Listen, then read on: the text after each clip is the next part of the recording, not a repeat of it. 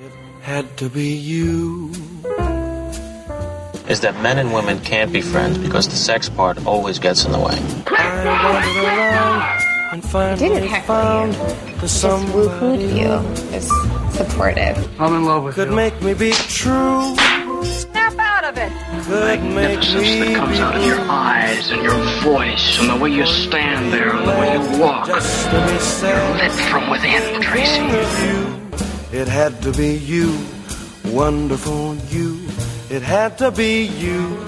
Hello, romantics. Welcome to a very special bonus episode of It Had to Be You. I'm your host, Manish Mathur, and I have with me returning guest and guest co-host, Dave Giannini. How are you? I'm doing great. I'm looking forward to doing something on your podcast that I've literally never done before. So if it's terrible, it's your fault, not mine. So I'm putting the blame squarely on your shoulders. Wow, that's so typical of you. It really is. So instead of doing a regular episode, we are doing a commentary on a romantic comedy because we're all very much bored being social distancing. And if you're listening to this, you better be isolating yourself and staying healthy and safe and not going out in public. And to help you do that and to help pass the time, we're doing a commentary. And so a couple of days ago, almost a week ago, I did a poll on my Twitter asking which Netflix or which romantic comedy that's currently streaming on Netflix should I do a commentary on? And the vote is actually a very close poll, but the results came in, and it's a film that chosen by my followers. Almost about 100 of you, I think. Voted, and you guys all chose Chasing Amy, the Kevin Smith LGBTQ queer film, I guess. I mean, for 1997 and Kevin Smith? For 97. Come on. Yeah. This is the year Joey I graduated Adams. high school, so, like, this is... Wow, I was... Yes. Stop. I don't want to hear 8 it. years I don't old. want to hear it. Shut up. So the movie is starring it's Joey. Is it Joey Lauren Adams or Yes, Joey that's Laura right. Adams? Lauren, right? Mm-hmm. Yep. Yeah. And Ben Affleck and Jason Lee. And so we have queued it up to we have both pressed pause at 14 seconds in. And you'll see on the screen Miramax Films presents. It's like right after the vanity plate with the piano and the city thing. And so while we're waiting for you to queue it up, if you choose to watch the movie while listening to commentary, Dave, so you've seen this movie before, right? Oh, I've seen this movie a lot. Yeah. Yeah. I've seen this movie, I would guess, about 6 or 7 times. There was a period of time where I absolutely loved this movie, and I'm sure some of that will come through. But yeah, I was a big Kevin Smith fan. Of course, it kind of started with Clerks and Mallrats and all that. So I was very into the View Askew universe. So it was, this was like an opening day movie for me. Definitely one I absolutely had to see. And it's going to be interesting to watch this because it's been, a fair amount of time in between these watches. So it'll be interesting with 2020 eyes what this is going to look like. So. Yeah, I saw this movie for the first time in college. I'm guessing around 2009 or 2010. And so I'm not like a big Kevin Smith fan. I mean, I feel like I haven't seen enough of his movies to be a fan or not a fan. Like, I've seen this before. I saw Dogma and what was the other one I saw? I don't remember. It'll come to me, but so I've seen, clearly I was not a huge fan of it because I don't remember what the name was, but yeah, this movie is very interesting. I watched it last night. It was my second time seeing it and the first time in 10 years. And yeah, some of it has aged better than others, or some parts of it have aged better than others, but I think overall, I was kind of harsh on it, when we were kind of talking about the poll. I think I'm seeing it more favorably now than I thought I would, but also there's some parts where I was really pulling my hair out.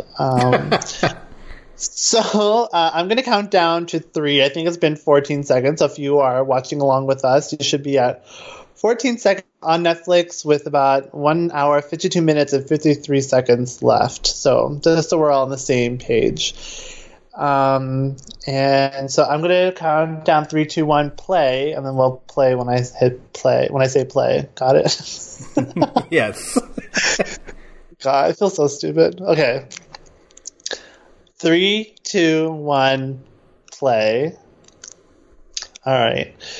So, I actually don't know like what view askew means. Like, yeah, I mean, because I haven't seen like it's Clerks, right? Or, yeah, I mean, it's just kind of like this loosely connected universe. You know, like you'll hear the same names, you'll hear the same places a lot, and of course, I think the one constant is Jay and Silent Bob. You know, that's who you're gonna, be shown throughout these movies. But it's, it's a connected universe, but not in a way where there's a bunch of sequels necessarily, except for, I guess, Clerks 2. So yeah. Yeah, okay. Got it. Yeah. So I used to get Jay and Silent Bob confused with Bill and Ted. Oh, Jesus. Good Lord. Because like I did not grow up with these movies, right? Like this is so not the things I was watching when I was little, and so I had no idea. So like Bill and Ted, I don't think I've ever even seen them, the first or second one, and so yeah, I used to think they were the same, and yeah, now of course I know. This is like back in like 2007 or whatever. Right.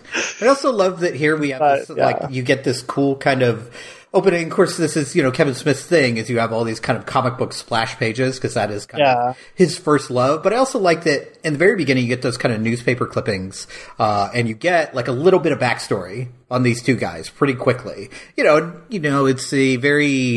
It's a very cheap way to show, not tell, right? We're not going to talk about, how their comic book started necessarily. We're going to show like, oh, these kind of hometown boys made good.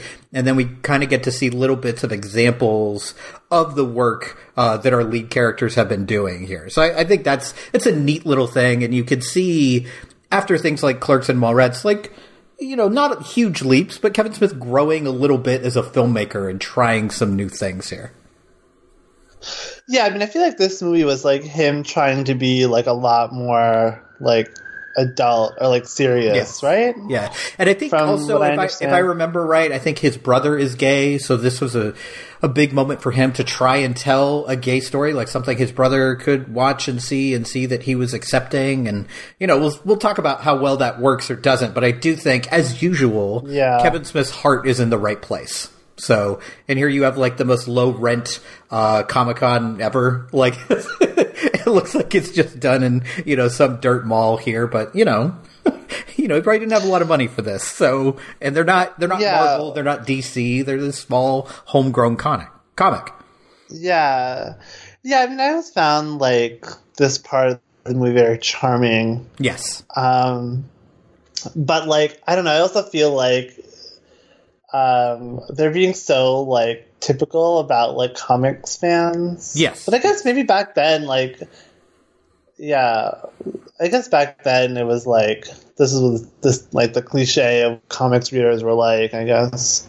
Yeah, and it helps that he's like, kind of making fun of himself too, right? What? Like it's just like, yeah, this is me. That's fine. Oh, see, there you have your Bill and Ted reference. They're like Bill and Ted meets Cheech and Chong. Yeah. So there you go. Yeah. Here we have Banky. I think Banky's actually my favorite character in this movie. Yes. Aside from, I mean, Alyssa's great, but like Banky, like surprisingly, I really liked him as a character because like even though he's like so outwardly homophobic in a way, but in a way that I found very like interesting and it's weirdly charming, right? Like it somehow works. And of course I think, it helps that Kevin Smith gives him all the best lines in the movie. Like any line that you can think of from here, there's one that's about to happen about the, draw a chalk line around I'll trace a chalk line around your dead body. Like you get a lot of that stuff from Banky. So he gets the most memorable, funny bits, and then I love also like kind of going back in time to 1997. No one knew who Casey Affleck was. So seeing him show up in a little cameo here in the very beginning as like, I guess probably a favor to Ben. Like this is kind of cool to see. Man, what an adorable little sexual harasser. No, he was so cute. It is kind of tragic, but, that's where we are now. 2020. Yeah. There's your dead body line. That's pretty funny, actually. It's so good. It's so good, and it sets up his character so well from the very, very beginning. Yeah.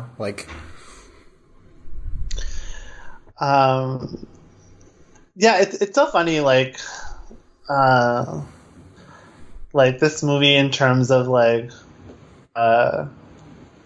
story about friendship, I guess, and these two, because they have such a I don't know, they have a very complicated friendship, and it just seems like one's always kind of it seems like Ben Affleck's always kind of bailing out Jason Lee, yes, absolutely, and stuff like that. You can tell who's the mature one, but also it's who's actually mature, Yeah, absolutely. I think one of these characters is very honest and very genuine about who he is, and the other one is putting up a little bit of a, the better picture of who he can be, so that balances out really well, and I think it's actually a really good look at male friendship, actually. I think it is actually relatively complex, especially for a Kevin Smith film. It really kind of delves deep into that.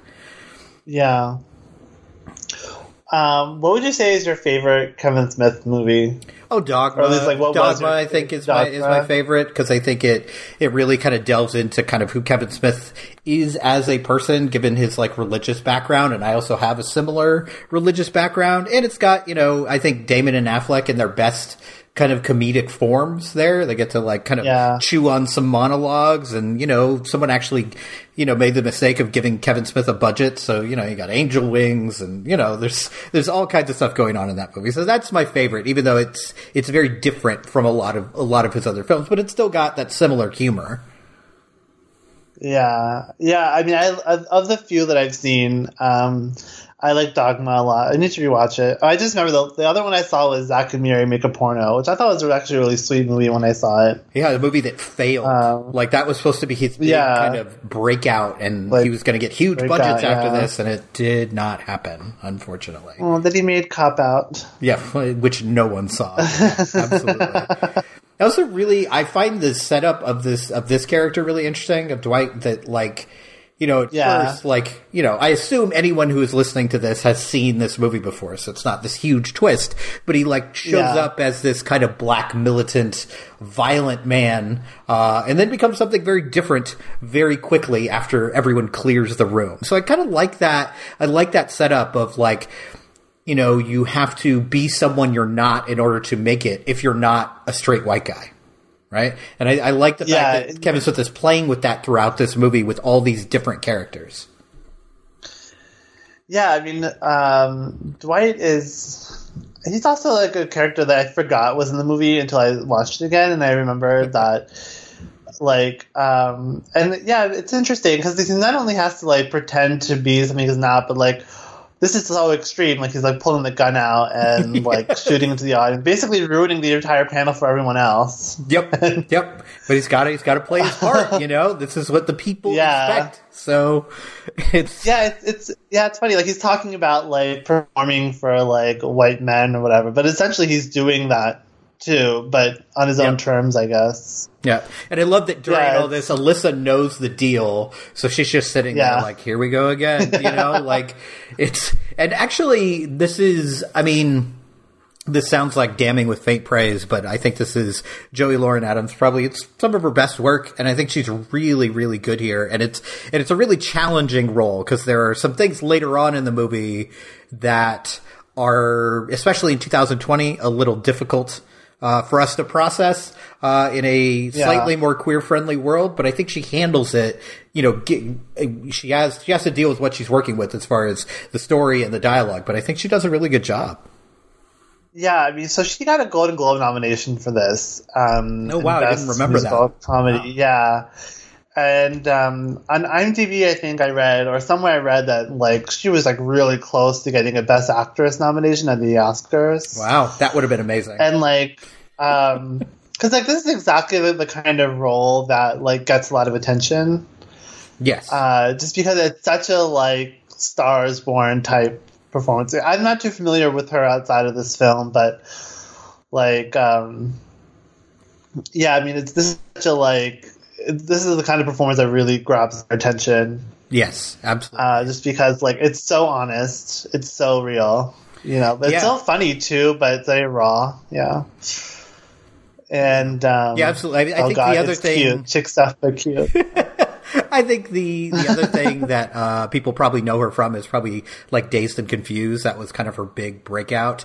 Yeah. But this was like, you know, a real role that she could really kind of sink her teeth into here, and I think she's great. Yeah, I mean, I definitely want to go through her career at some point, because, like, I mean, you don't really see her that often anymore, do you? No, absolutely not. Also, like, this is like seeing Ben Affleck in 1997, like Ben Affleck, obviously very good-looking dude, but like he just like fits that mold of like the late 90s. Like sloppy white guy, like it's his face, his hair. It's like this perfect time capsule. The facial hair, for 19. Yeah, especially like I had that goatee in 1997. Oh my God. It's not. I bet you look so cute with that. You got to find a picture and send it. Oh, they're out there. They're out there for sure. I'll send it to you. You just can't share it with anyone. Oh my God. Okay, so this Archie Comics conversation I think is so fascinating because like these are the kind of things that like now like people talk about on social media of like, oh, like, you know, like queer baiting thing or like shipping characters, and just like the way that Banky takes it like so personally is so interesting to me. And like it's really like I mean, you'll hear these arguments every time someone goes, what if we cast random comic book character as a gay character? And then the fanboys lose their minds. And that's exactly what's happening here. And you can tell that Kevin Smith is really in tune with that community. He has been a comic book fanboy for his whole life. And I think this is kind of his way of processing a little bit of that. Like, he's got family who is gay, he's got friends that are gay, and yet he's a part of this community that's a little toxic when it comes to anybody of a differing sexuality. So he really locks into this in this scene. And I think it's, you know, it's interesting because for decades and decades and decades, this is what gay people have had to do. We've had to kind of make shit up and be like, well, what if this means that and that means this? And this is a really interesting way of doing it, where you have this gay character who's so confident about it. Not like, well, if it was like this, it would be great. He's like, no, he's a queen. That's why he has the crown. Like, it's amazing. Like, and again, like this is Kevin Smith's strength. This is dialogue. He is great with dialogue. Maybe it's not naturalistic. It feels very much out of a play. Like everything is this huge monologue because he's got something cool to say. You know, he's not maybe great with the actual conversational piece, but very memorable stuff here. And I feel like his characters have this like distinct voice to them. Like they just like the way they joke around, like their banter, like even just like this. I mean, this scene here is so minor, right? It's just like, you know, like this, like two people are like virtual strangers, just like kind of chatting, getting to know each other. But it's just so funny and unique, and like I love it. It's like I don't play professionally; I only play in bars. It's a great line. And it's like, it's a charming line, but not so charming that you're like, oh yeah, this is a movie star line. Like, it still feels like something a normal guy would say. And you bring up this idea that, like, you know, he writes this great dialogue and it's really noticeable, like a Kevin Smith bit. And I find it interesting that sometimes Kevin Smith gets shit on a little bit for that, whereas someone like Quentin Tarantino is like, oh my God, he's such a genius. Yeah, it's like Tarantino's speech. And Kevin Smith is doing the same thing. There's just a lot more dick and fart jokes in it. Like but it's very stylistic and it's a choice. So I don't know if you just noticed, but a man just came out of the women's room. I love that bit. I think I didn't notice that until like the fourth time I saw this. Like, yeah, and then I think a woman's about to go in the men's room or come out. But like, that's I mean, to me, it's like as kind of heavy-handed some of this like gender stuff might be, like it's little subtle things like that I think really like you wouldn't even notice in this. Like I only noticed it because I read it in the IMDb trivia. Yeah, absolutely. And I think, and when I first noticed it, I was like, oh, he's just, you know, he's goofing around. But like now that I've watched it a couple more times, I'm like, I think he's weirdly, like, it's not a real subtle point, but he's playing with gender here. He's playing with expectations. Yeah. And that's what this whole movie is. And Kevin Smith, for all of his faults, he has a great sense of humor about people who were upset about this movie. Because I remember watching, he did these, like, tours to all these colleges. I remember watching a video of it, and someone asked him, like, hey, you ever going to do a science fiction movie? He's like, didn't you see Chasing Amy? That was my science fiction movie. Like, it's nonsense. I know that now. And not a lot of creators would be that cool about it. A lot of them would be really, really defensive. And he has chosen to listen instead, which is so rare, especially, let's be real, for a white guy creator to just shut up and listen to anyone else. So I find that really cool and charming that he's willing to do that. Yeah. And, I mean, I gotta say, like, I actually really liked this first, like, half of the film. Oh, yeah. And, I think we'll get to the point when it kind of dovetails for me, but... Okay. Yeah, because, like, not dovetails, but, like, it just becomes the movie I don't want it to become. Sure. Like, this, I kind of like this sort of exploration of, like, I mean, even at this point, like, we don't even know, technically, like, what, like... We just think we're watching a cute romance about, these two comic book writers, right. But... like, I kind of like this, like, the dialogue I like, the characters I like, and even the fact that they're, like, comic book writers seems so, like, I don't know, like, I always find it a little hacky when writers write writers, Right. But even, like, this, like, it feels very, like, fresh because, like, I guess I hadn't seen it before, or, like, this is, like, one of the few times, when you have, like, comic book writers, and, so just like, and like their vision of like what their book is very like specific. I mean, it's just their lives, I guess. But yeah, it's just, I know, I really like this half, and I really like Dwight a lot, Hooper X. Yes.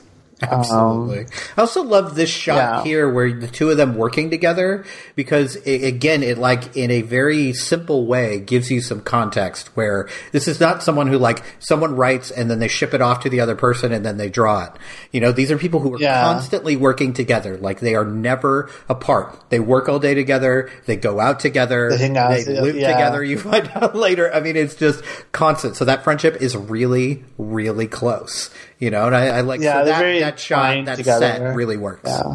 Yeah. We just missed one of my favorite lines. It was like, how do you answer a question? No, it's like, how do you start a question with the same? When he's like, Alyssa's going to be there. Alyssa, I can't remember the exact line, but I thought it was a really funny line. It's like, or how do you like start end the sentence with the same word? Yeah, exactly. And I actually like weirdly, I kind of, I always recoil at the F word, that just got dropped in this scene with with two of our lead characters. But I think it weirdly shows some courage to actually have a character that you are going to care about use a slur. Like that is, so you have some work to do with this character, especially if you're not homophobic, right? Homophobic people probably thought this was hilarious and then were in for quite a surprise by the end of this movie. But like he just drops it in regular conversation, but that is, especially in the, mid to late 90s, very common. Like this was used all the time. So I'm kind of glad he didn't sugarcoat any of these moments. Yeah. Oh my god, this is so embarrassing. Ben Affleck trying to like dance. Twerk, I guess. It's amazing. It is. And again, but it's the stuff you only do with your best friends. Like he would never do this in public. Like he would never. I just love, like, we're going to find out soon that this is a gay bar, but you walk into a place called the Meow Mix and nothing triggered for you. Like, come on. But again, these are guys who are so outside that world that, like, other than Dwight here, don't have any gay friends. They don't have any people they talk to. Well, not only are they, like, outside their world, but they're so in their own world, right? Yes, so close. Like, they're so, like, bubbled in, and so they just have they wouldn't even consider that, like, two straight white guys would be invited to a gay bar without being told, Right. And not in the fact that, like, I mean, you see women in the background together, and, like, on the dance floor, there's all women. Mm-hmm. And they just, like, don't even notice because all they're seeing are, like, hot girls, I guess, that they can, like, hit on. I mean, look at Ben Affleck trying to, like... It's incredible. Like, and that's the thing. It's so charming, though. It is. It's like, you know, geeky charming. Like, you're kind of clumsy. Yeah. You're like a regular guy. Like, but it is interesting. Like, the only thing that comes off a little false is, like, unless Dwight is trying to, like, really mess with his mind, which is totally possible, because there is a certain amount of pettiness in our communities. But I think most people would be like, hey, just so you know, before you come out here, like, this is a queer bar. There's going to be queer people, so don't fucking embarrass me. Like, but instead he just doesn't tell him. It's like, oh yeah, Alyssa's going to be there. Anyway, see you there. That's it. Yeah. You know?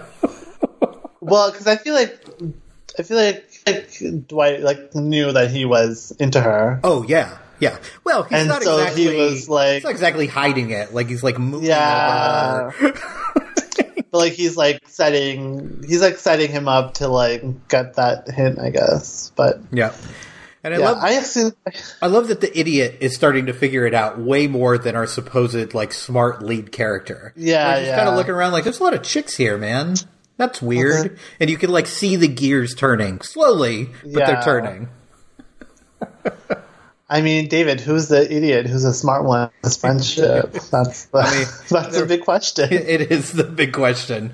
I also like that it's, you know, and I think this is actually very real, where, like, two strangers meet and they find out they're from the same neighborhood. Like, that's a big deal, where all of a sudden now, immediately they have 100 things to talk about. And this is the View Universe thing popping up. There was a line about the Quick Stop girl. That's a reference to Clerks. Like, so there's lots of little things dropped here for sure. So, I love this girl, or this woman on the mic. Only because, like, she just, like, has such a cool look, you know, like, you know, when, like, women just, like, look cool, because, like, I don't know, just, like, the way they, like carry them. I guess, like, it's meant to, but, like, there's just that, like, kind of, like, cool 90s chick thing. For sure. She definitely I just, like, want to be her friend. Actually, all these people right on the stage, I just want to be their friend. I want them to think I'm cool. Dude, there's nothing cooler than, like, a 90s girl band. Like, that was... Yeah, exactly. I am with you 100%. Absolutely. Yeah. And I've heard a bunch of interviews with Joey Lauren Adams, like, about her voice, because she has a very distinctive voice. She's got the very high-pitched voice, and of course, you know, a lot of people told her to change it, and then one acting coach told her, like, no, don't you dare. You're a skinny, blonde, pretty girl. This is the only thing that sets you apart from every other skinny, blonde, pretty girl. So do not get rid of this at all. So now, but I also really like her singing performance here. Like, I think it actually really works, because they set it up like, oh, she's going to be terrible, you know, with this introduction from this other girl. But, like, it's actually pretty good and sets up like one of my favorite bits, my favorite physical bits in the whole movie, where Holden thinks he is being pointed at and being sung to. Oh, yeah. And it's just... it is just priceless to see him crumble after he realizes what's going on. Yeah, so Becky just said, like, this is so gay. And, like, it's like so funny because, like, he's so right, but he is. He's like, for the wrong reason. He's, like, right for the wrong reason. Yeah. Smoking in bars, Manish. This is God. Blowing my mind. Like, oh, the 90s, a simpler time. God, you know, like, I was such a young little baby when this movie came out, unlike some people. You're, like, in third grade. Jesus. But, like, I don't know, every time I watch a movie from the 90s, especially, like, a movie like this, where it's, like, very, like, cool people, just, like, being cool, I'm like, man, I wish I lived in the 90s. Or, like, I wish I was, like, this age in the 90s, you know? You do not. It's not. I find that very interesting, because I look at this and I feel deep shame for the 90s, when I look, like, the fashion and everything. It's just like, but it's so cool, boy. But it is, so cool. It is a time capsule for sure. But then again, like, I look at things from, like, the early 80s, late 70s, and I'm like, oh, that's so cool. What a cool time. And I'm sure people who lived through those times are like, you know, it's fine, but like it's just the time, man. It's not a big deal. So I think it's natural to have that weird nostalgia for something you never experienced. Like, oh, that would have been cool. That's where I was meant to be. And like I really wish that I like had seen this like when it came out, because like just to see like if like people picked up on this like girl on the front, you know, Kim, as we'll find out. Or is it, you know, like, do people think that it's just like some random extra? No, I think people like, so pick up on it because, like, I think if you're paying attention to what everything Dwight is kind of putting down in the scenes previous to this moment with Ben Affleck, like, feeling himself up is just the greatest. Like, he is into it. I love it. Yeah. Like, and you don't see a lot of male performers who would do that. You know, that is not a very masculine moment. And like, the big kiss. It's great. It's just fantastic. You know, and you get like, Ben Affleck, you know, shyly like, no. And then like everything comes to a head and it's incredible. Yeah. This almost filmed like a David Lynch scene with like this kind of this discordant music and this like very extreme close up and Banky's kind of goofy smile. Oh, it's amazing. Just like, oh wait, yeah. And then Banky is just like, you know, and when he puts it all together, this is it's so people will talk a lot of trash about Kevin Smith. He just kind of sets up the camera and lets it work. But like this moment where he kind of pans across the room and he shows he's showing the thought process and it dawning on him. And it's a really well filmed moment. It's also very well acted by Jason Lee. Like I think he's great in this role, but like there's some work being done by the director here. So let's give him a little bit of credit. No, I mean, I think this whole, like, that whole sequence was so well made. This is actually my favorite scene in the movie. Because I feel like this is, like, one of the famous scenes, right? Like, this, like, the kind of battle scar scene. Oh, yes. I mean, I'm trying to, like, and this is, like, I mean, it's kind of stolen, right? Like, this is a Lethal Weapon 2 thing, I think. I've never seen Lethal Weapon. Oh yeah, there's a scene with Mel Gibson and Rene Russo where they're comparing scars. But that was all like cop stuff, right? And in this, it's like sex injuries. So it's like, but it works. It works really, really well. Yeah. And I also feel like a lot of this like dialogue is just, it feels revolutionary for the time, right? To like talk so openly about lesbian sexuality, especially in a movie relatively, or at least a world in these films dominated by straight white guys. Like, we're just going to talk about going down on girls and all the confusion and all the difficulties. Like, and it's actually, I'm very shocked at like how well written this is from her perspective. You know? Yeah. Like, I was like, who did you talk to, Kevin Smith, to write this? Yeah. And I also really like how Joey Lauren Adams plays it, because she's always kind of like half mocking them. Like, she's not exasperated. She's not offended. She's not going to like, she's not turning this into like this big political speech about, you know, like women's sexuality, but she's just kind of like mocking them and kind of laying it on to them in like a very matter-of-fact way. Yeah, and gently too. So in the way that it's like kind of puts them, it feels like she's entertained by them. Like, it's just like, okay, this is a teachable moment. I'm not here to like make you feel bad. Right. And because she's just very like loose and open about it, which I really like. And I find it interesting that, like, I mean, we were kind of joking about this earlier, but like Banky, like, he comes across as like the idiot friend, right? But he's the one that's like, maybe he's not like openly like, you know, pride parade accepting, but like he gets on her level way before Ben Affleck does, you know, because Ben Affleck still is moping about his, you know, quote unquote dream girl, whatever, like being a lesbian.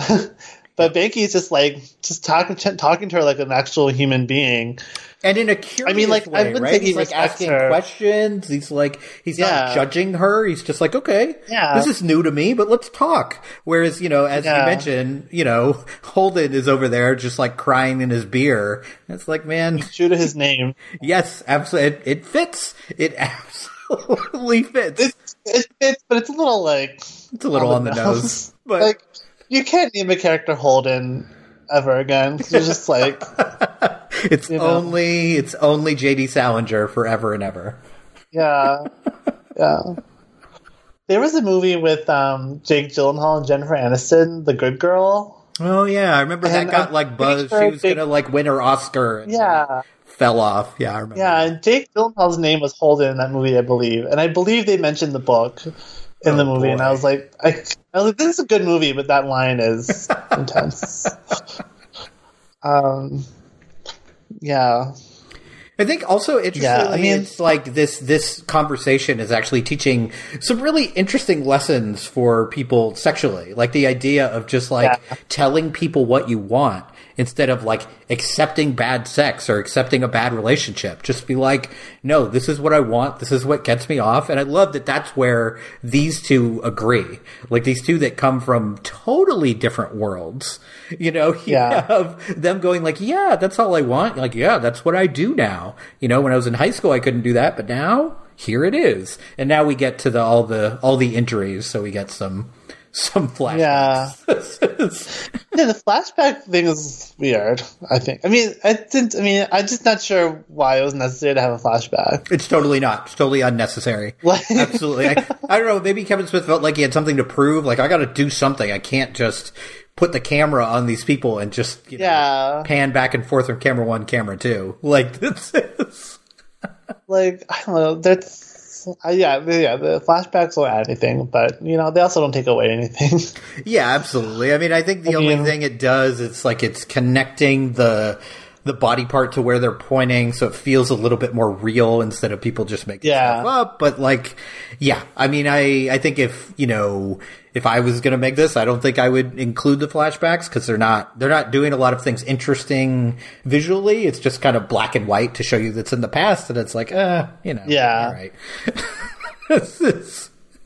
And I also love that we have our standard heterosexual white dude talking about sex, but you could tell also that in a twist, the guy is really into going down on women. He talks a lot about it. And I'm like, hey, that's actually a nice twist on this. Usually you don't get that. Usually it's just as she mentioned, jackhammering away, not noticing the bored look in their eye. You could tell he's still in tune with the women that he's been with. Yeah. Well, and he had that great line, I always notice how bored they are. That bored look in their eyes. That's really funny. Yeah, and this is, again, Banky gets all the best lines. He is, Yeah. And it's interesting, there's been a lot of interviews with Kevin Smith where he's kind of talked about, anytime someone says, well, he said this terrible thing. I'm like, yeah. And he says, yeah, Banky is the fool. He's not someone you're supposed to, take everything he says and be like, well, that's the truth.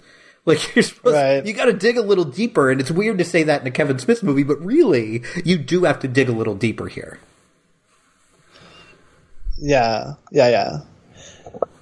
Exactly, and, he is the fool, but I think Holden is the bigger fool. Well, yeah, he's a fool, but Holden's a fucking dumbass. He's just, so stuck in his little world. It's so, he's so rude, but, yeah.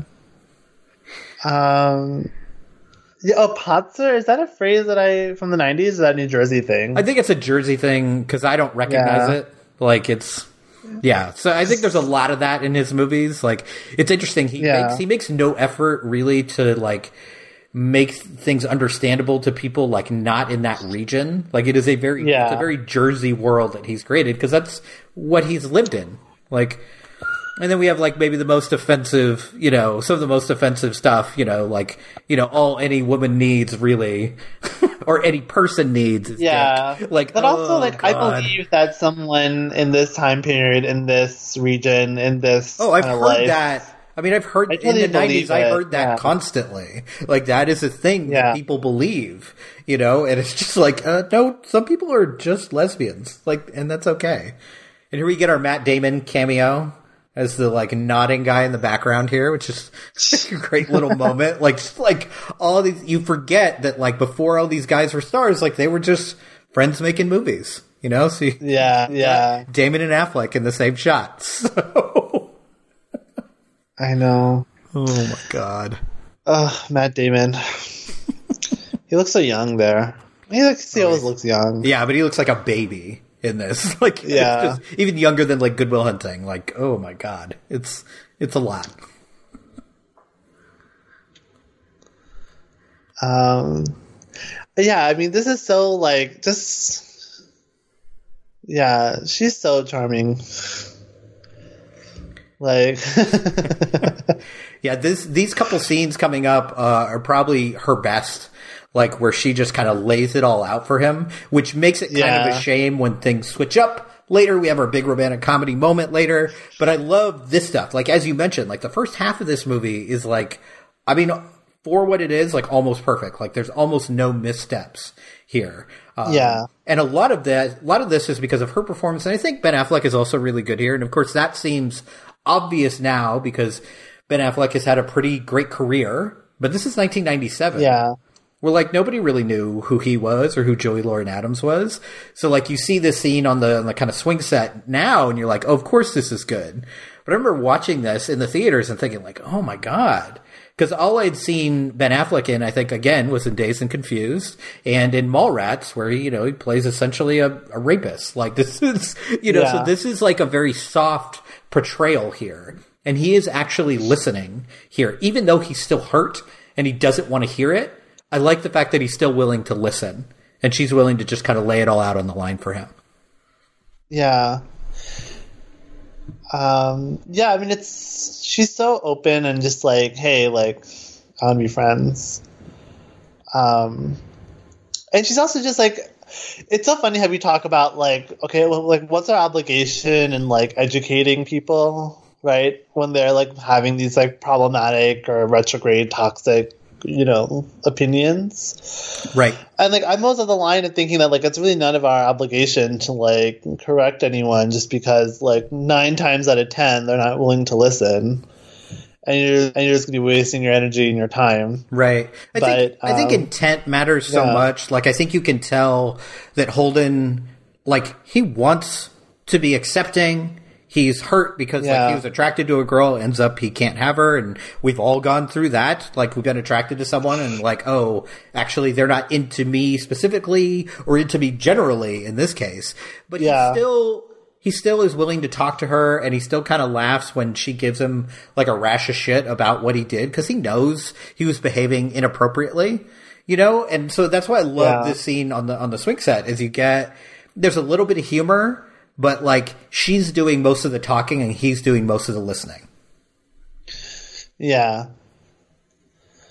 And I love that, like, the word standard keeps getting used just because, like, it's such a good word for, like, the way he's been, like, brought up or the way he thinks about, sex and dating and love. And, And the way that most of Kevin Smith's audience has been brought up, right? Yeah. I mean, like, so this is not only an education moment for Holden, but it's really it's supposed to be, I think, an education moment for all of the Kevin Smith fans out there. And I think, having a brother again who is gay was an education moment for Kevin. And now he's like, oh, let me broaden it and let me actually share this experience that I had. And I had to open up my mind, so everyone else should too. And this is so funny, like her. Yeah. Oh, yeah. Like this hand motion, like maybe the most quotable moment in the entire film. Yeah. Like it is brilliant. And I also really love his reaction. Like he is so, what? Like he just can't process it. And this is what happens, like, not only when you talk to straight people about gay stuff, but when you talk to vanilla people about kinky stuff, where it's just like, wait, why would you do that? I don't understand. Yeah. And again, that's not the norm, and that is their reaction to it. Exactly, yeah. And just, like, her frankness is so appealing. So, I mean... She says that she was never really attracted to men, right? Or did I mishear that line? Yeah. So, I mean, I guess we can talk about this a little later, but... I mean, that she's a liar.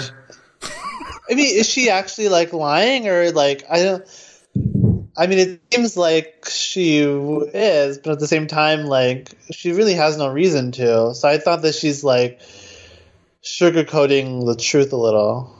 Yeah, I mean, I think that's a weakness of this movie is that moment in particular. Yeah. because of course you find out later that she has a history with men, a sexual history with men.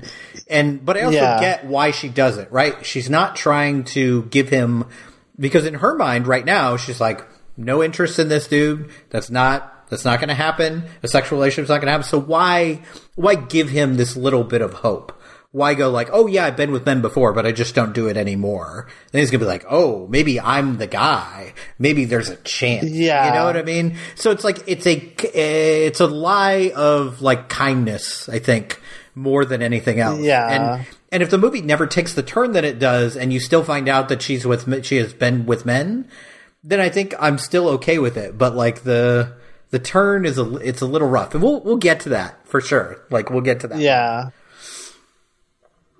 Because it's also nice to just see a movie about like two people becoming friends. Yeah. Right. And like, I mean, how genuine he is on that end of being friendly with her and not like, like there's always a thing of like, is he actually just trying to get with her? Even under the I don't think so. Friend? Like, I think it's I don't think so either. Friendship. And actually, like, we've talked about this movie before, but it reminds me of that kind of intermediate section in When Harry Met Sally, where it's like two people of the opposite sex who are just actually genuinely friends. Like the way they're talking on the phone in this scene. Like, he has this, I think Ben Affleck has this permanent smirk. Like, he just can't not have that creepy smirk on his face. Right. So I don't think he's trying to play it like he desperately wants to be with her. But it is this kind of, it's also an interesting play on the kind of like this a new friendship. And for what we know, there's only this one friendship. And now someone is kind of encroaching on that. So it's, we get the jealousy angle too, which is great because he is kind of treating Banksy like shit in this moment. Like, just kind of like, I'm leaving. Sorry. Figure it out. Not great. Wait, is Banksy? Yeah, I know, right? This is the big secret. We've revealed it on you. Basically the same thing. Yes. He's not just a tracer. He's a true artist. Oh, man, I knew it. And, like, this scene is just so sweet. It is. It's like, I mean, I think it's interesting. I kind of wish... I mean, I don't think he ever will, but it would be interesting to see Kevin Smith do a straight up romantic comedy, like not one with an edge, not one with a gay switch, not one with a porno being filmed, but just like a straight up romantic comedy, because he really has a good handle on the tropes of that genre. Like this scene, like with them playing skee ball and like, figuring it all out, like this is classic rom-com stuff. Like I would watch a whole movie. Yeah. Yeah, I mean, this is the kind of scene that, like, every romantic comedy should have, Yes, absolutely. And just, like, I'm sorry, it's so funny when she throws it overhead. It's incredible. She's such a, tiny person. Yes. Like, she's, like, probably barely 5 feet tall, I guess. Right, exactly. And she's so petite. And so it's like her throw is just so powerful. Yes, it's great. It is a great line in there about like, this is the first time I'll probably leave here and not get laid. Like this is like Spanish Fly. Like it's a great bit. You know? Like, and like as the movie goes on, and I think to its credit, Affleck gets more and more charming, and here he shows up in a Chris Evans like sweater just to like. I was gonna say, like wow. Yes. Holden walked so that Ransom could run. That's right. Exactly. Yes. I also like that we get this kind of like sequence of moments between them, so you don't.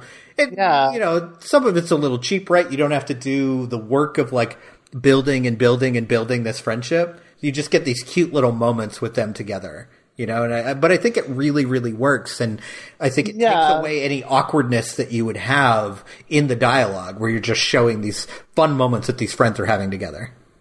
And like you can see her falling for him. Yep. But like in a way you kind of like dismiss it because, right now you're thinking, well, she's just like a cool person who just is like very friendly and open and honest. But but you can see it. I mean, that's really Chris Evans' sweater, isn't it?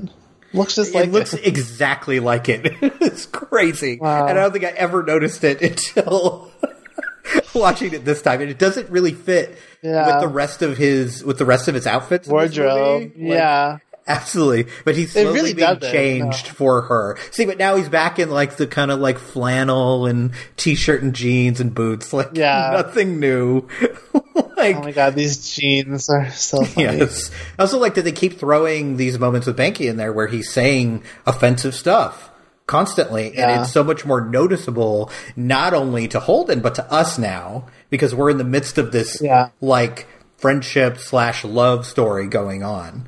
You know, so now Banky has become this figure of just kind of like, dude, you can't say that. What's wrong with you?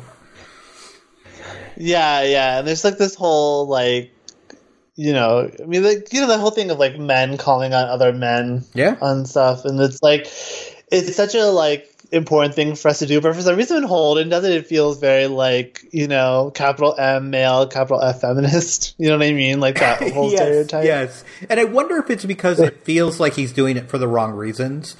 Like he's only doing it because now he suddenly has a friend/romantic interest that would kill him. No, I mean, that's definitely what it is. Because he was never offended before, you know? And it's just like... And it'd be one thing, it'd be one thing if he owned it and said, like, hey, I never really realized it before, but now that I have a friend who's gay, like, that's not appropriate, dude. We shouldn't do that. You know? Like, I don't know. No, but he's definitely being, like, a white knight right now. Yes. You know, like, him saying gay bashing just feels so, like, strange. Yeah, it also sounds like a like, speech he's prepared. Oh, yeah, he was ready for this moment. Yes. Absolutely. Yeah. And I think coming up, this is the like the 4-way stop, right? This is the like, oh my god, it is brutal. But I will say, many of my straight friends in the 90s, it's very interesting to watch this with them because I was out like as soon as I started high school, I was out. But a lot of my friends are straight. And they just thought, of course, this scene was hilarious and Banky was the best. And it's so interesting I love watching this movie with straight people so I can just like look at their face when everything goes down at the end of this movie to see how they process it. Because earlier you're like, oh, this guy's the best. He's so funny. He doesn't take any shit. He calls people names, blah, blah, blah, blah, blah. And then it all kind of comes to a head. But this is, again, one of your more quotable moments, you know, because they don't fucking exist. Like it's... You know, and it has this idea that, like, gay people cannot be non-political. Like, it's like, no, you can just be... you can just be gay. Yeah. It's okay. I'm sorry, there's no way he drew all this in that short time. I remember watching this going like, wow, he's really good. Like, why is he wasting time tracing? This is well done. But, like... This stereotype of, like, sort of the man-hating, you know, I mean, I hate to use the word dyke, but, like, that whole, like cliches, like, I felt like still real from this time. Like, even for just from, like, sitcoms, like, they wouldn't use that word, but it'd always be that, like, angry butch, like, character on, like, Will and Grace or, like, Home Improvement or whatever. Oh, yeah, absolutely. And you just, like, understood it. Yeah. Yep. This like apartment is also like just like the straightest, whitest apartment that has ever lived. Like not only their own work on the wall, but like the Wonder Bread thing. Like it's a lot. Like I remember like the second or third time I watched it, just spending a lot of time looking at everything that was on the walls. You got, you know, the pot lamp in the background. Like it's like, oh my god, someone needs to come and change everything about that apartment.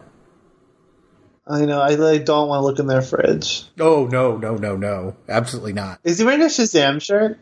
Yeah, I think so. Yep. I mean, that fits, right? I knew that because I saw the 2019 film Shazam. Yes. And I love that Holden, again, is like supposed to be like the more well put together of the two, you know? And he's like the clueless one. And absolutely. And you have the first moment where he actually admits that he's in love with her. Yeah. And I actually really love that moment from Banky where he doesn't continue yelling at me. He's just like, oh no. Like this is going to end really badly and he knows it from that moment because he's in love with her. He knows his friend. He knows he knows he's not going to be able to let this go.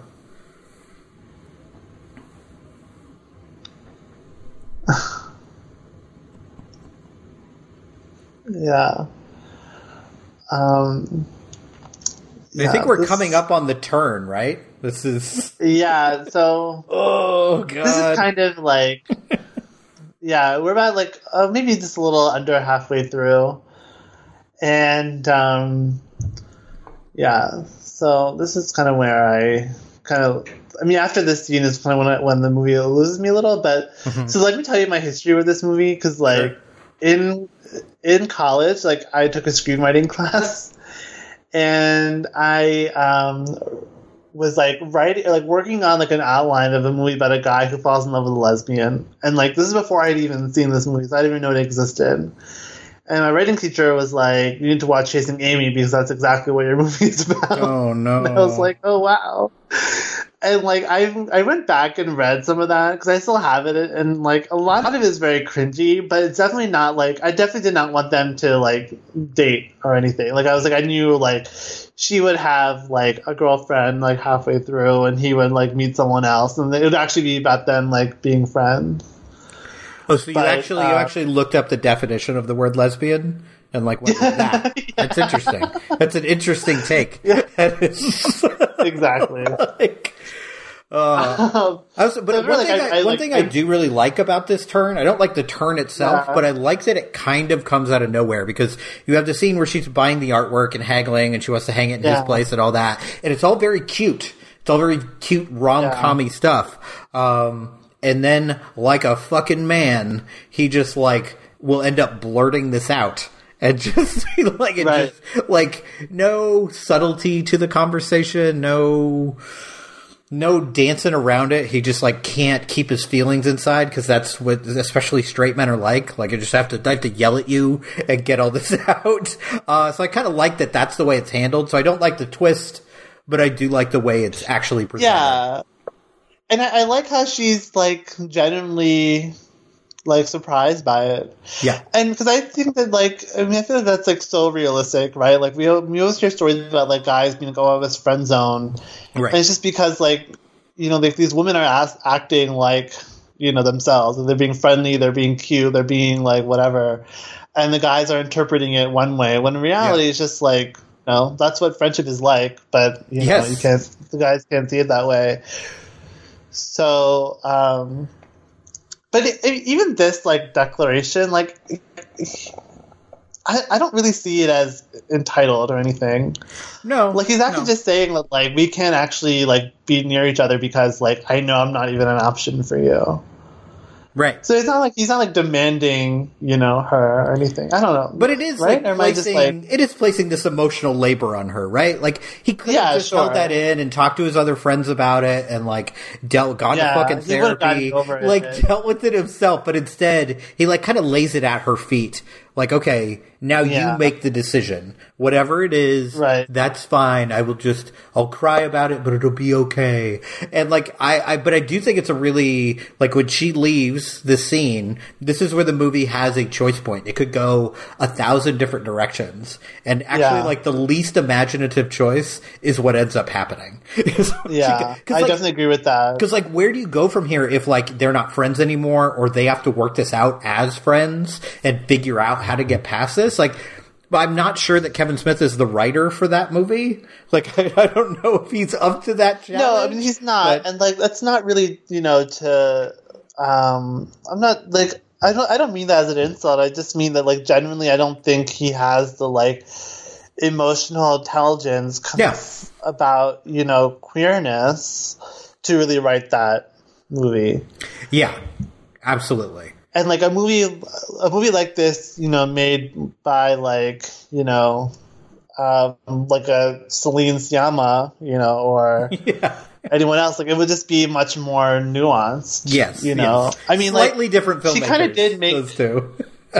Yeah, I mean, sure, but, like, maybe like a Diablo Cody, you know, like someone like that who's like has that kind of like comic edge and very like Americanness to her. Like, she could probably do a movie like this and make it, you know, like interesting and emotionally honest. Yeah, but I also really like Joey Lauren Adams' performance in this scene. Like, you see, like, she's just taking it in, and you could see her get upset.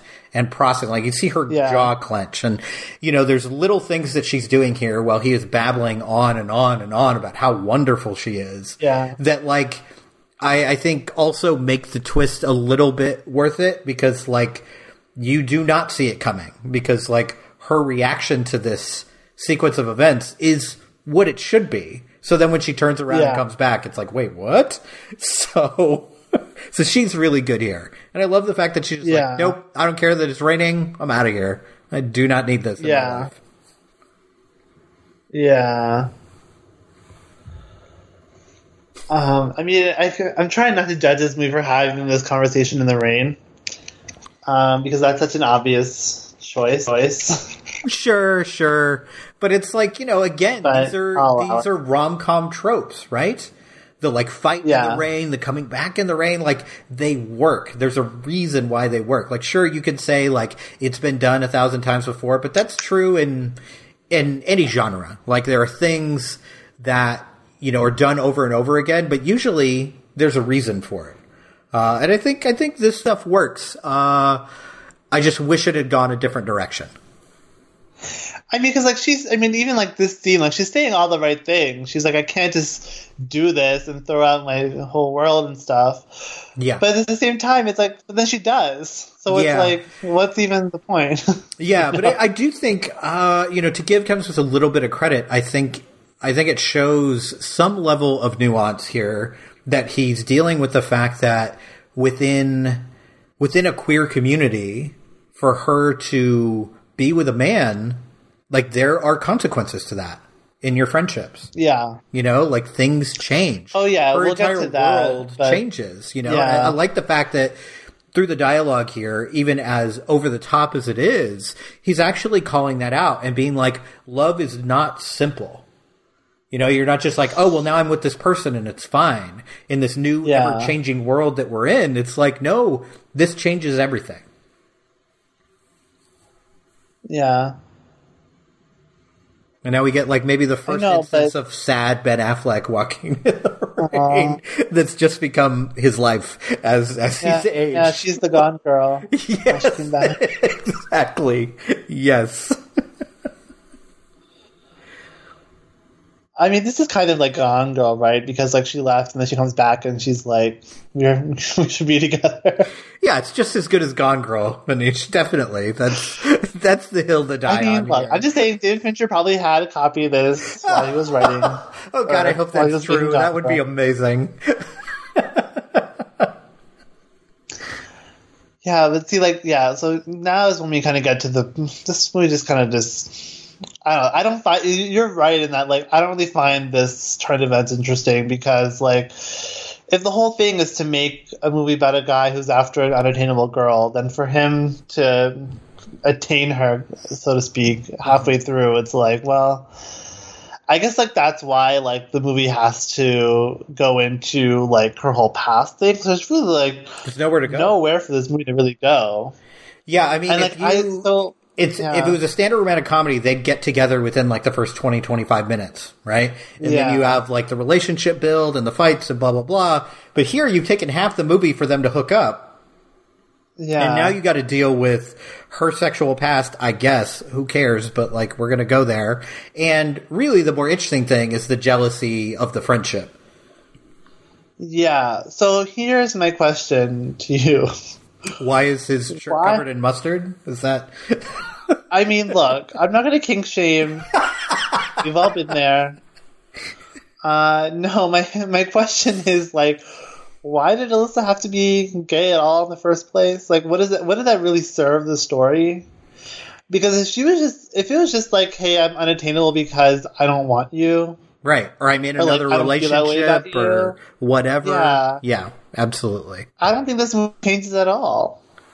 Because she could still be, you know, like, sexually active and, like, have a sexual past. I mean, the only thing that would really change is that, like, Kim from the first, you know, 20 minutes or whatever would be a guy, and their sex stories would change a little, but, like, I don't really think that this movie changes that much, because even, like, the scene in the playground that we liked, I mean, you could also, like, take that scene out, right? And Or it could just be about a guy who's attracted to a girl who is way more sexually experienced. Yeah. You know, and she can talk about straight stuff, but things that are, you know, off the beaten path and not the norm and not the standard. Like, you could easily do that. I think where he tries, and we'll get to it, but I think where he tries to, like, put some level of importance on it is at the kind of near the very end, with the breakup of the friendship. I think that's where, you know, I think the message is muddled, but we'll definitely get there. This is, you know, it's interesting, this scene though, where he's kind of talking about like, oh, you're gonna see some beautiful girl in the mall and both your heads will turn and all that stuff. And it's interesting for me to watch this as a bi person, because for me, I've been in relationships with bi women and that rules. That's amazing. That's so cool that you can have that conversation and you could both have a sexual drive and be looking at the same person. But he, you know, looks at it from the very straight white guy perspective where it's like, now I'm jealous. And I'm like, it's fine, actually. We all look. It's not a problem, you know? So the fact that these guys are making such a big deal about this small thing has always been funny to me. Yeah, I mean, now it's like, because you kind of get into like kind of old like biphobic tropes, right? Absolutely. Of it's like, it's always gonna have to be like some kind of like competition or something. Yeah, but I do think this scene is one of the most humanizing for Banky, because they have that moment where he's like, where Holden's like, well, she's not going to come for the comic, and he's like, you asshole! I was talking about our friendship. Like, this matters to me. Yeah. Everything we built together as friends matters. It's not about money. It's not about the book. It's about you and me. And it's heartbreaking that, like, Holden is, like, discounting all of that. Yeah, no, I totally agree with you. So this is kind of like another kind of key scene in the film, right? When the pronoun game. You know, Alyssa's telling her friends about her, you know, relationship, and she's being very careful about. This is giving me such triggering flashbacks to when, like, I was in the closet. Oh yeah, it's really interesting to watch this from that perspective, because I think every gay person, every queer person has played the pronoun game, but usually not with other queer people. That's usually where you can finally say he or she or they or whichever, you know, whereas with your family you have to go like, well, them and they, and I'm going to be really vague about this, you know, but here she has to lie to her friends that before this she had trusted implicitly with everything. So that's rough to watch, for sure. And like, but this is a real thing within the queer community. Like, I've been a party to this where people have, you know, like maybe not admitted that they were bi or pan, but like they really were. And then they had to kind of, in some ways, kind of go back on their identity and be like, well, that's not actually who I am, I guess. And now I have to admit this to all you. And it's this weird, like, reverse shaming that happens.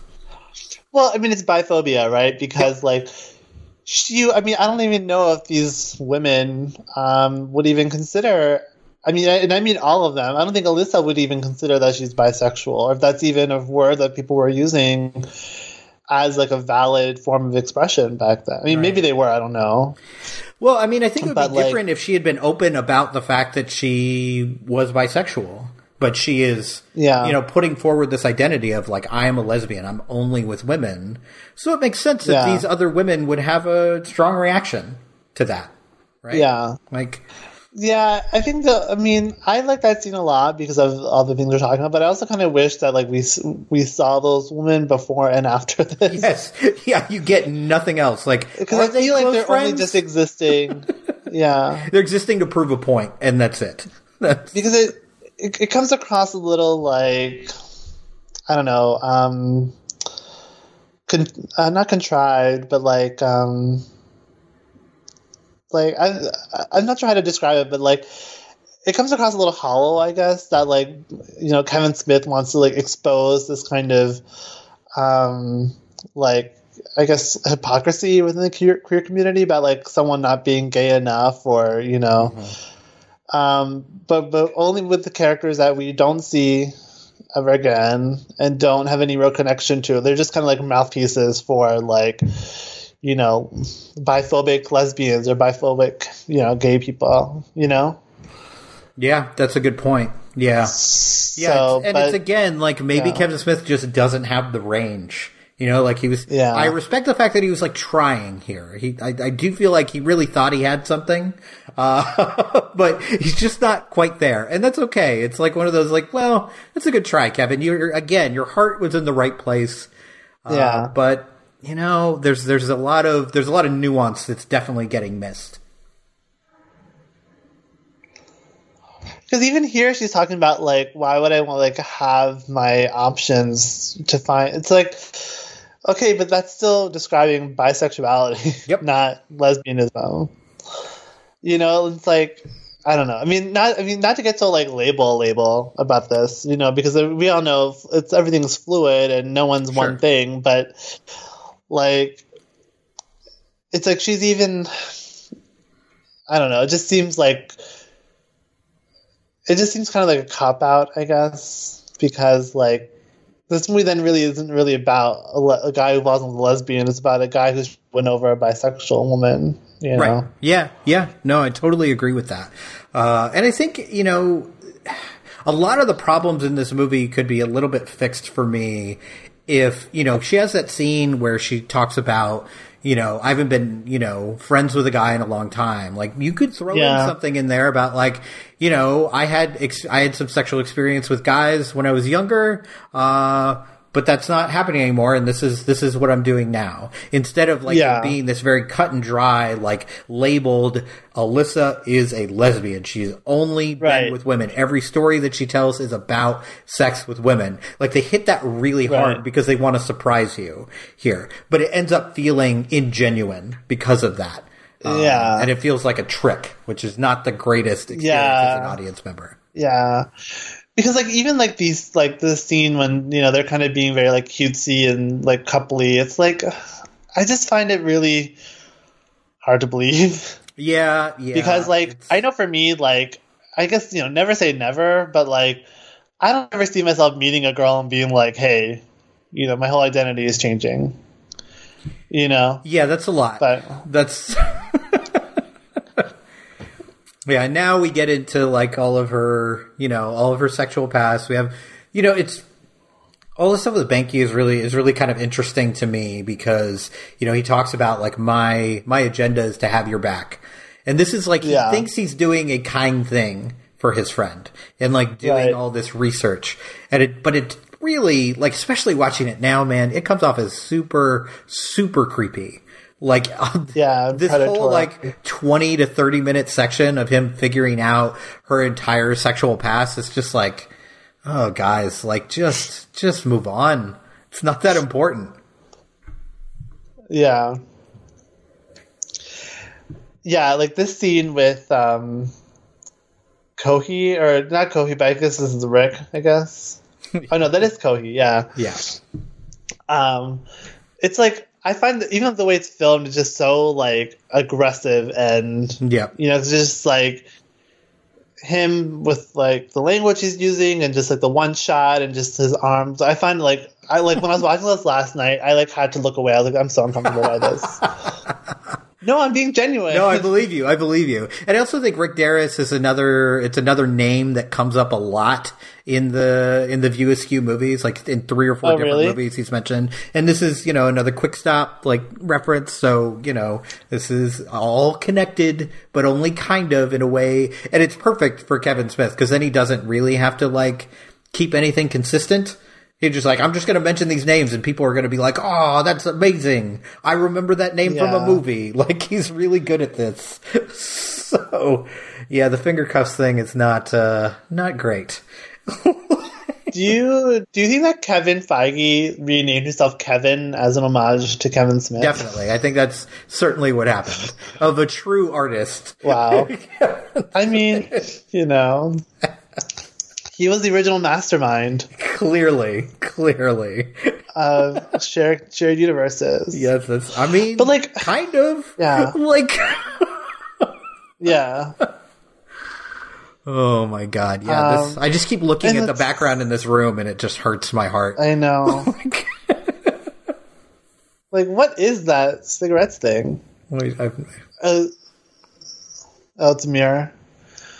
Yeah, and this whole thing is like, okay, like, I'm trying to understand, like, Holden's thing. Is it like, again, it's not like he's, like, defending her honor out of this, like, sex positive thing of, like, who cares? But, like, literally, I think it's that, like, he doesn't want Binky or anyone to talk about, like, his girl in that way. Well, it's that, and it's also this thing of, like, I was the only guy. Yeah. Like, she's never been with another guy, only me, which is such a, like, high school virgin thing to do. Like, like, really? You want to discover the new world? That's what you want? Okay. Like, ugh, Jesus. This is not, like, it's really interesting because I think in this moment, Kevin Smith wants you to side with Holden, but, like, to me, he just doesn't come off great in this. No. Like, throughout the whole movie, like, it's just, oh boy, this is rough. But at least Dwight is back. That's really, that's really the important part. And it's so interesting that I like Dwight so much, because this could easily be the one character in the movie, because it's such a, like, in terms of the way he speaks and the way he acts, very stereotypical. Yeah. But, like, I think you can tell as he's writing this, like, he respects Dwight a lot. He's, like, kind of like, he's the wise one out of everyone in the movie. Yeah, I mean, Dwight he's the one who understands. Yeah. Yeah, because, like, Dwight is the one who's, like, unapologetically, like, queer and, like, within the, like, queer space, Yeah, and, absolutely. Like, even though we don't really see him with his, like, gay friends or whatever, but, like, he just, like, he has it, right? Even Alyssa is, like, still figuring out herself. Yeah, absolutely. In a way. You're right. He is the only one who, like, actually, with his identity, knows who he is and is actually comfortable with it. Yeah. Yeah. And he has that same kind of mocking tone that Alyssa had in that bar scene when he's dealing with these, like, idiotic straight white men. Yes, exactly. Yeah, I think that's actually a really good point, and that's why I think the second half of the movie can get so rough if you really loved Alyssa in the first half. Because she becomes a totally different person. Like, the way she interacts with the world completely changes. Where in the beginning, she was like, I know who I am. I got this. I'm clever. I'm funny. I'm sexy. I'm all these things. I'm my own person. Yeah. And then it just becomes, she just gets kind of folded into the Holden and Alyssa relationship standard. Yeah. Yeah. I mean, this kind of dialogue, like, ugly is still ugly, like, it does feel a little, like, lesbophobic or, like, butch-phobic in a way. Oh, sure. But I don't know. But it's also very real within the gay community. Realistic. Like, yeah. I mean, that's still happening right now. Like, I think But, like, his thing about being a minority within a minority within a minority is, like, I mean, I felt that. Yeah. And it's really interesting to kind of watch this conversation take place with Dwight in particular, because I think sometimes it's easy to be like, well, we shouldn't say that because that's butch-phobic and that's this, but, like, if we just avoid it, then it never gets talked about. Like, it feels like it's strange. The character who, for his work, is putting on this face and changing everything is the only real one really in the entire film. Like, the only one who I feel like you could pluck out, put in the real world and be like, yeah, that person actually exists. This kid is so cute. It's amazing. He's a good actor, that kid. Oh my god. It's a great sequence. Yeah. And I love his reaction after he leaves. Like, look at what I'm doing. This is the worst. Yeah. I mean, Dwight is all about, like, performance, right? Yes. Like, even when he's being, like, real with his friends, it's still somewhat of a performance too. Like, he's, like, choosing the way he, like, chooses his words is very, very deliberate. Yeah, it's purposeful. Yeah, absolutely. For sure. Yeah. Yeah.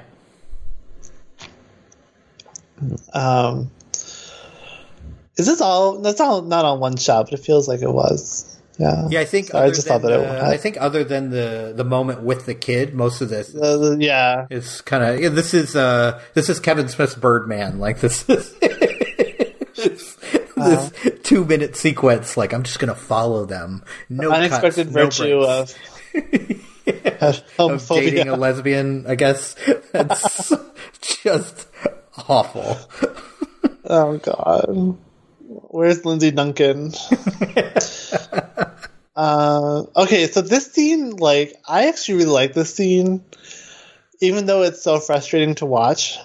It's a lot.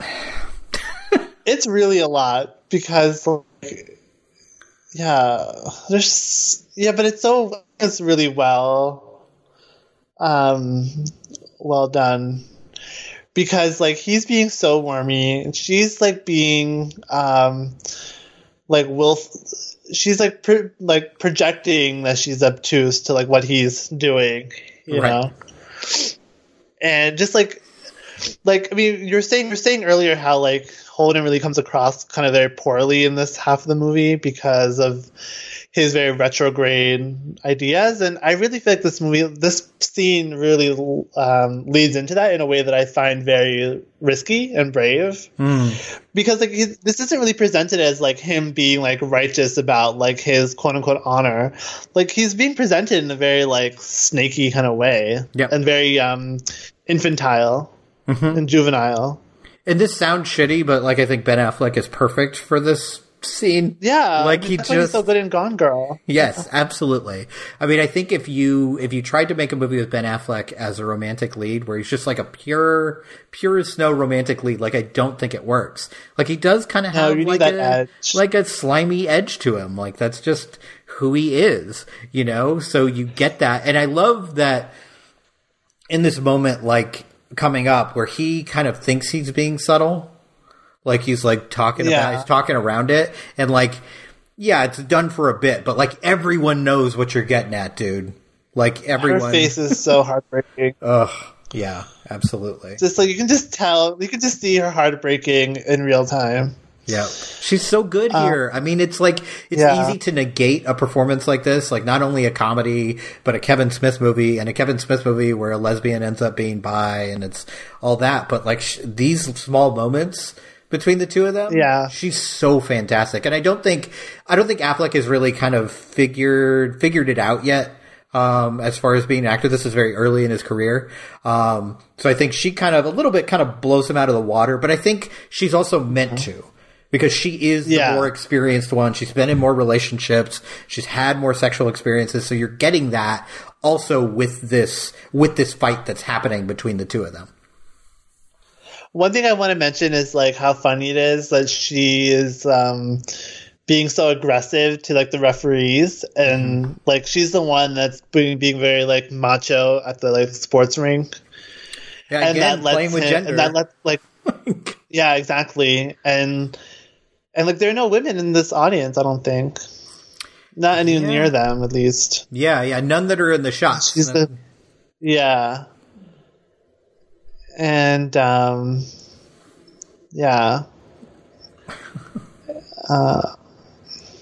mean, again, this is like The Rain, though. It's like these two people are, like, the two athletes are fighting.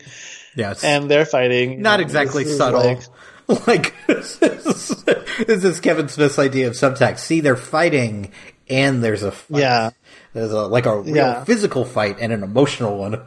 Okay, I see two women in the audience. Yeah. Okay, yeah. There you go.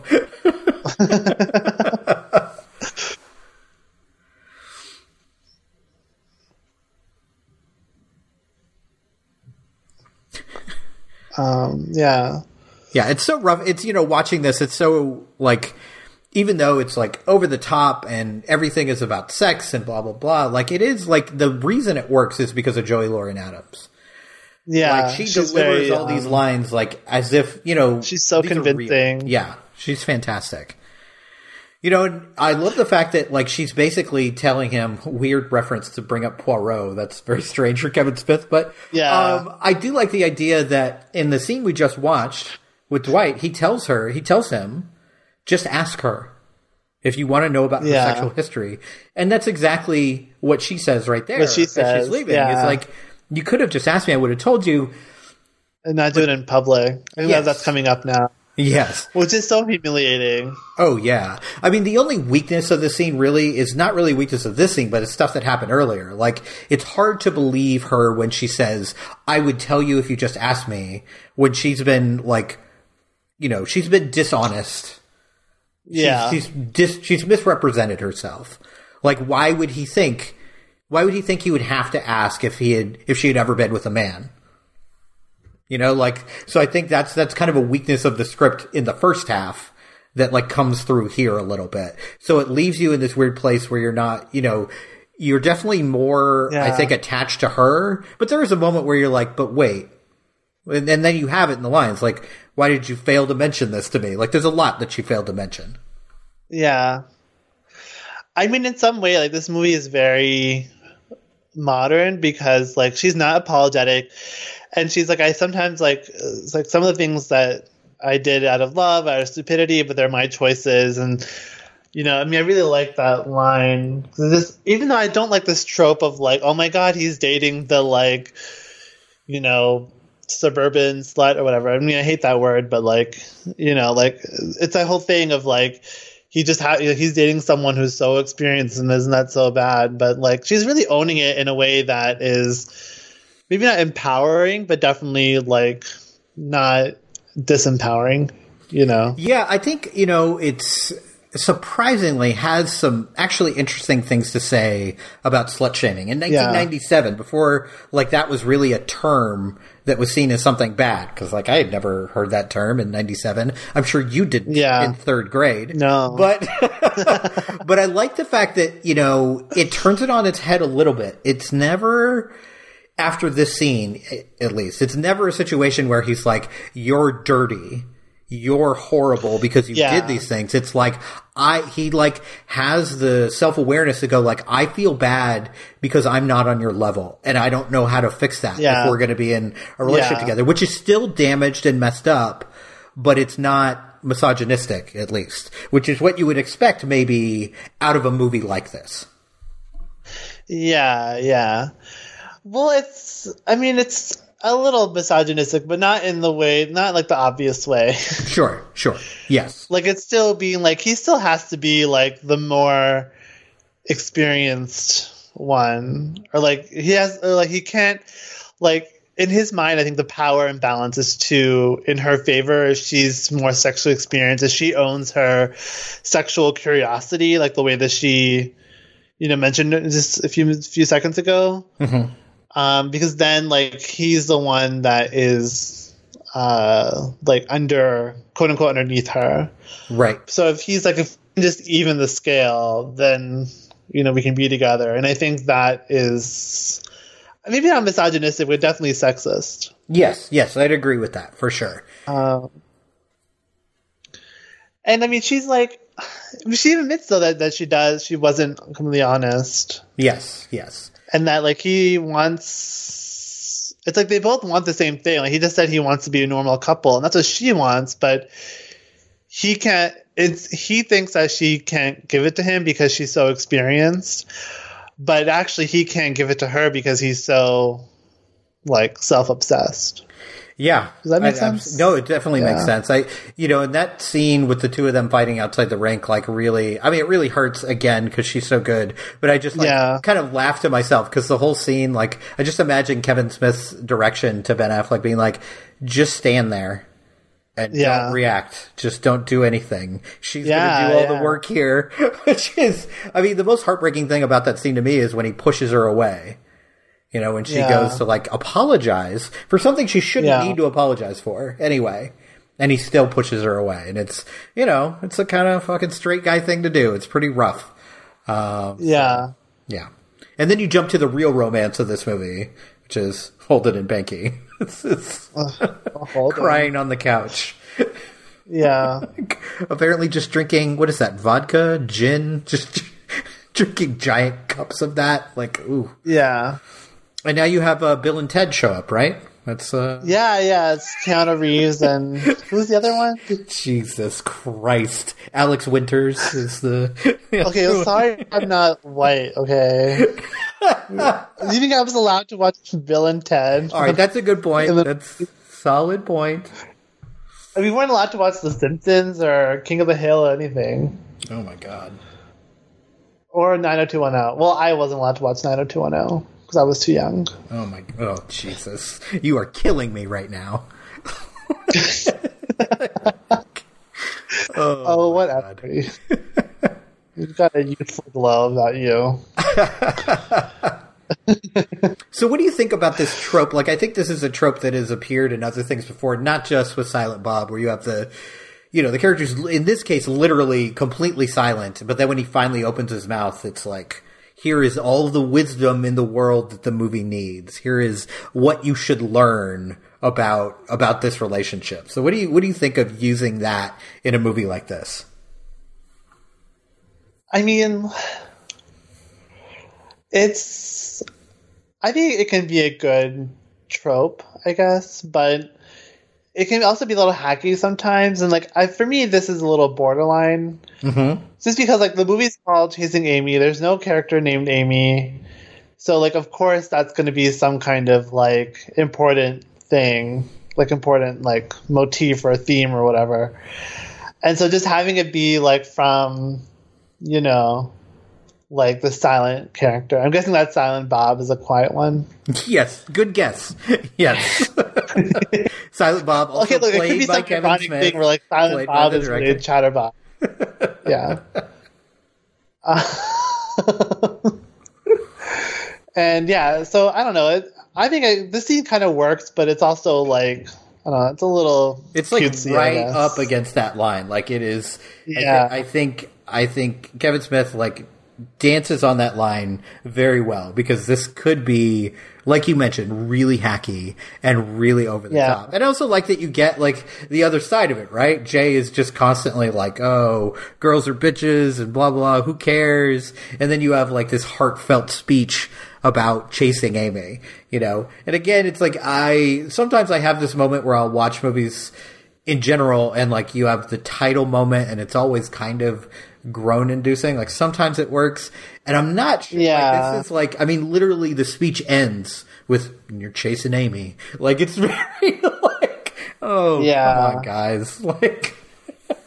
But it does feel like one of those things. Kevin's just man, I got this great speech. I gotta say it. I gotta do it. I gotta write this monologue. Here we go. Yeah. I know. And I love that everyone knows about her. Jay knows exactly who Finger Cuffs is. Yeah, but then even by the name Alyssa Jones, which is not, it's not a unique name. No. But then it's also well, how come Holden doesn't know who she is? Right. If everyone seems to know her, neither he nor Banky knows who she is just from her name and her, I don't know. Yeah, it's very much you got to make a choice. Is it a big secret or is it not? Yeah, and then so I mean, I went to a small Catholic school, so I wasn't I don't know, I guess I never knew anyone else from other schools enough to be know people by reputation. I didn't really have any friends from other schools. Is this realistic? That there'd be these legendary people from other schools that you hear about? Right. And you just know even into your 20s? Didn't all this stuff happen 10 years ago? Yeah, exactly. Who remembers anything from 2010? If you had to tell me something that wasn't a giant national news story in 2010, I would have no idea. Yeah. I'd be I don't know. And this is before Facebook's, see your memories. Yeah, that would be the only thing. But I guess that's also a very small town and this very small community, and these people seem they all stayed after graduating and probably went to college around here. So maybe it's just maybe it is a small community world thing. Yeah. I mean, maybe I'm just we're spoiled. You live in New York. I live in California. The hubs of society. Maybe in these small towns, maybe that's how it works. All the way far from you in New Jersey, maybe that's how it works. This is probably far. Probably maybe an hour to get to where they are by train. That's far, okay? I mean, for city people, that is far. For city people, that is far. Okay, look, I had to get on the subway, okay, then go through Penn Station, buy a ticket, wait for the train, then take the train for an hour. I mean, that's like an hour and a half. Maybe 2 hour trip. So. Yeah, that's far. I think that counts as far. Maybe that makes sense to me. It's just a lot of effort, too. Yeah. Yeah, I still do, like, you know, having watched all these movies in this universe, like, the Jay and Silent Bob stuff, it still works for me. Like, it's childish, the humor is ridiculous and stupid, but, like, it works.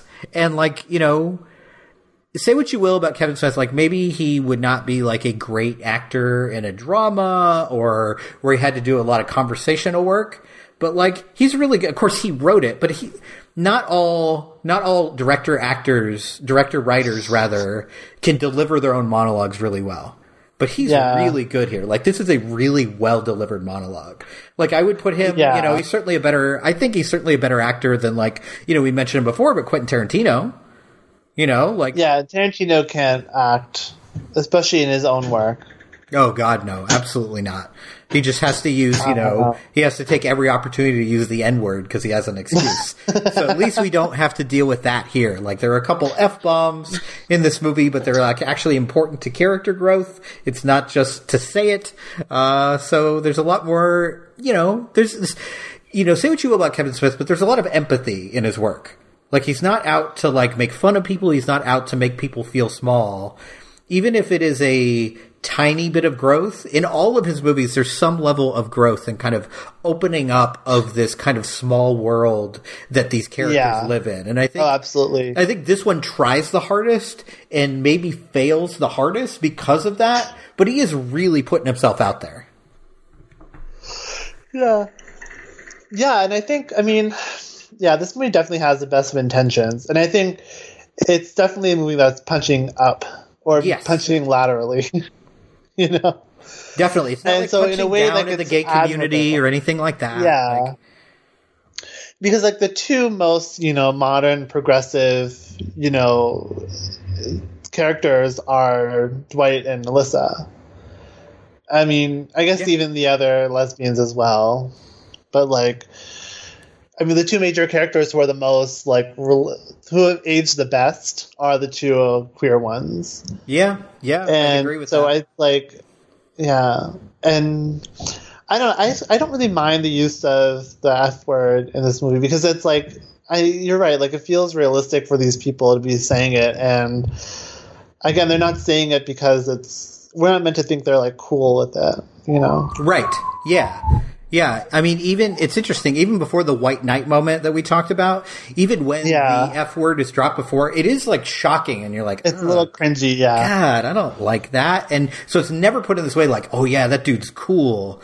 You know, he called him that. He called her this. Like, it is very, like, shocking. And, like, he even says, like, what business is it of yours if I call them this in the safety of my own home? He knows it's inappropriate to say it outside. Yeah. So I like that. I like that it's, like, clear that, like, this is not who you should emulate. Yeah, I mean, yeah.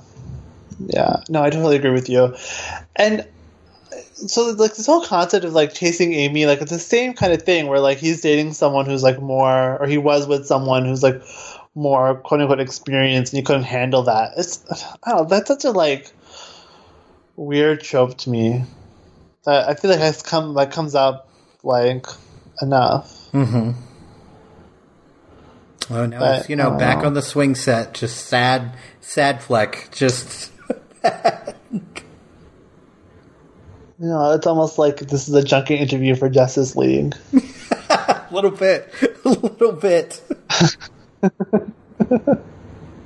Right, it was for Justice League that like Sound of Silence. Yep, that's where it started. Came up. Yep. Yeah. Okay, so here we go. We're at the scene now. Yeah, this big climax scene. So do you think that Banky is in love with Holden? Like, is that your interpretation of the character?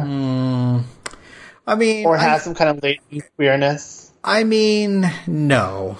I mean, I think I would probably have said yes when I first saw this movie, but I think there's a certain amount of romance in every friendship.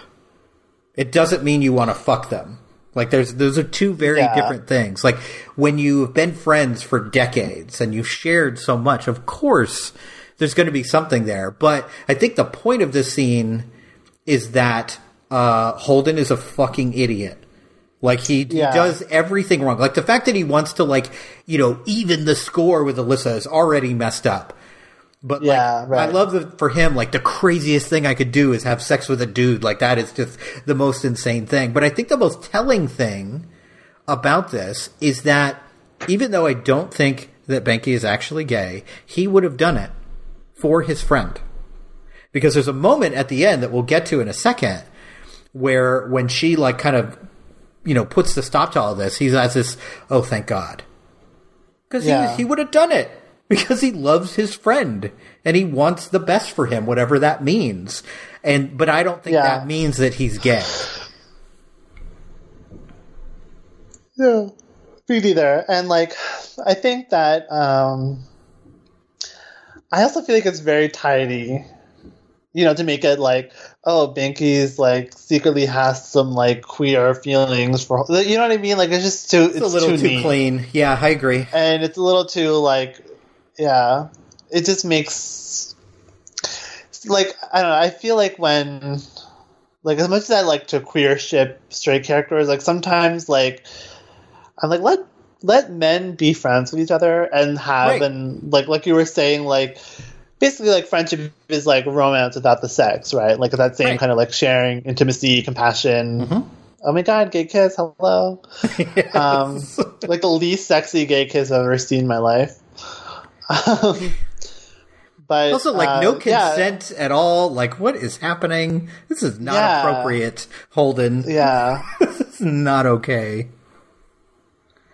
And again, this is another example of Holden, like, thinking he knows everything and, like, just coming off like an ass. Like, you need to get good with it. You're clearly gay. Like, you can't make that decision for another human being. Like, you can't, like, you can question it, you can talk to them about it and explore it with them, but you can't just be like, you know, clearly, because you don't like my girlfriend and you make homophobic jokes, that means you're gay. Not everyone who makes homophobic jokes is gay. Maybe they're just jerks. They're just homophobic. Like, it's a dangerous stereotype that, like, you know, the lady doth protest too much. Like, that's not always what it is. I hate that stereotype so much. Yeah. Sometimes they're just terrible people. And his whole speech about, like, oh, I figured it out. A calm came over me. Yeah. Like, oh, God. Like he's Hercule Poirot. Yes. It is actually, it's interesting. It is a very, like, solving the mystery moment where he brings everyone involved into the room and is like, let me tell you what I have discovered in my detection skills. Like, it's like, no, you're still an idiot. Like, you're still the dumb straight white guy in this room. I bet there's a deleted scene of Holden watching Murder on the Orient Express being like, I've got it. Like, I mean, the thing that's painful he does about have this, the facial hair for it. He does. I think the thing that's painful about this is that he is so sure. And to him, it makes perfect sense. And it's this whole standard, like, dumb guy thing that, like, well, if it makes sense to me, it must be true. And it's like, no, there's other people here. Yeah, exactly. And, like, he's basically telling two people who are not attracted to each other that they should have sex. Yeah. Ugh. And it's really icky. And he's going to look back on this night, you know, in 20 years and be like, wow, this is when, like, two of the most significant relationships in my life completely crumbled. Yeah. Because I couldn't deal with a woman who had sex more than me. Like, like, oh, come on, man. Like, I love that his first reaction isn't to be like, well, let me explore sexuality with my girlfriend. Let's try different things, or let's, you know, have an open relationship, or anything. Like, no, let's just fuck my friend. Like, there's no communication. It seems like they hadn't even talked since the hockey rink. Yeah. I just don't know why she even showed up. Very, like, why? I mean, Because she's amazing. She's a perfect woman. It's true. It's true. But even like her posture, like this is not like she showed up out of some kind of twisted obligation, not because she was genuinely. I think she's already over the relationship, and she knows that like when she leaves here, that's going to be the end of it. Yeah, yeah. And I love it's the person who's the most sexually experienced that's like, no. And he's such a dick that he's like, I thought you'd want this. Like, what? Why? Yeah. Because he wasn't even listening to what she was saying in the hockey rink. Yeah, and it's the ultimate, like, backwards idea of consent, right? It's this idea that, like, well, you did it once. Why wouldn't you do it again? It's like, no, just because someone said yes to something once doesn't mean they have to do it every night for the rest of their lives. Like, just because you had a threesome with two guys in high school doesn't mean you're always looking for your next threesome. Exactly. That could be just that moment in time, man. Because he said that, like, at the hockey rink, we kind of skipped over this, like, piece of dialogue, but he was like, they used you. And she's like, no, I used them for my own curiosity. Yep. And right now, he's using her, and she's not letting him. Yeah, and good for her. Yeah, she owns herself. It's interesting. I remember the first time I watched this, as this was happening, I'm like, oh, please, no, don't do this. Like, this doesn't make any sense. So I'm so happy, even watching it now, that she stands up for herself and is like, no, we're not doing this. And this whole speech of, like, all the bad ramifications of it, like, it's so amazingly perceptive of her to, like, see all this. And I feel like she probably has experienced this before. Right.